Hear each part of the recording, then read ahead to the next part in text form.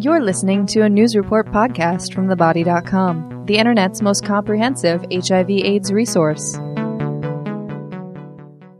Isentress, also called raltegravir with an R, raltegravir, is a drug that works against the virus in a different way at a different step of the virus's life cycle inside of our cell. So I think most people appreciate that the HIV comes along, it attaches to our T cell, it unloads its genetic information into our T cell, and then that genetic information gets integrated or combined with our genes. And then we go about our cell's business making proteins. That's what a cell does for a living. And it makes not only just the cell's proteins, but also makes some HIV proteins. Those HIV proteins can get packaged by an enzyme called the protease, which people have heard of before, and then bud out from that cell and become a mature infectious HIV that's going to spread to another cell. But it's not just one HIV, it's lots of HIV that come out of that cell, possibly killing that cell and then spreading to other cells. So you have different points along that pathway that medicines could work. One is, as you mentioned, stopping the virus and the cell from coming together. And if you have some sort of entry inhibitor, you don't let that virus come along and attach to the T cell.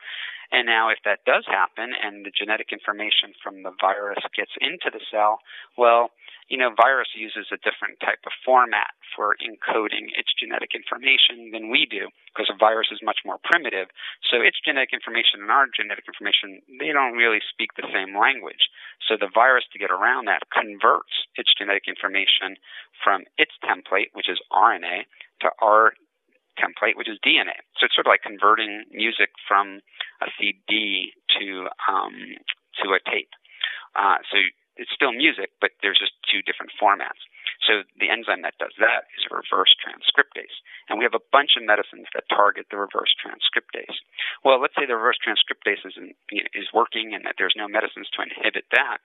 Well, then that genetic information now in the format that we can recognize, that our genes can recognize, that DNA, now gets integrated into our DNA. And there is an enzyme that does that. The enzyme is this workhorse that makes this happen chemically. And that enzyme is called an integrase. This is where Isentress works. Isentress doesn't allow for the viral DNA to get zipped up into our DNA.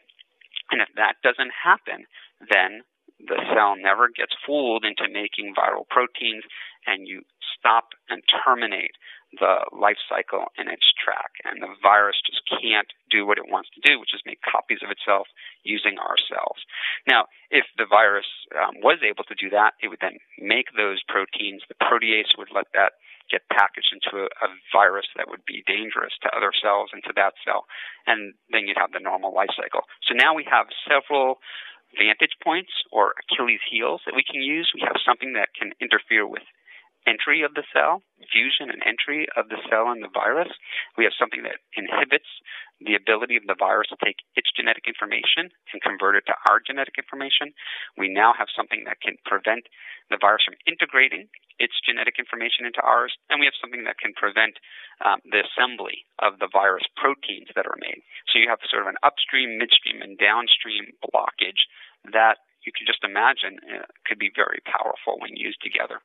The opinions expressed by hosts or interviewees in this podcast do not constitute professional advice, should not be considered substitutes for professional services, and do not necessarily represent the opinions of Body Health Resources Corporation or its sponsors. Please see the full disclaimer online at thebody.com. If you have comments or questions, please contact us. This has been a news report podcast from thebody.com. Be sure to check in at thebody.com frequently for the latest news and information on HIV, including in-depth interviews with HIV-positive people, researchers, and healthcare professionals.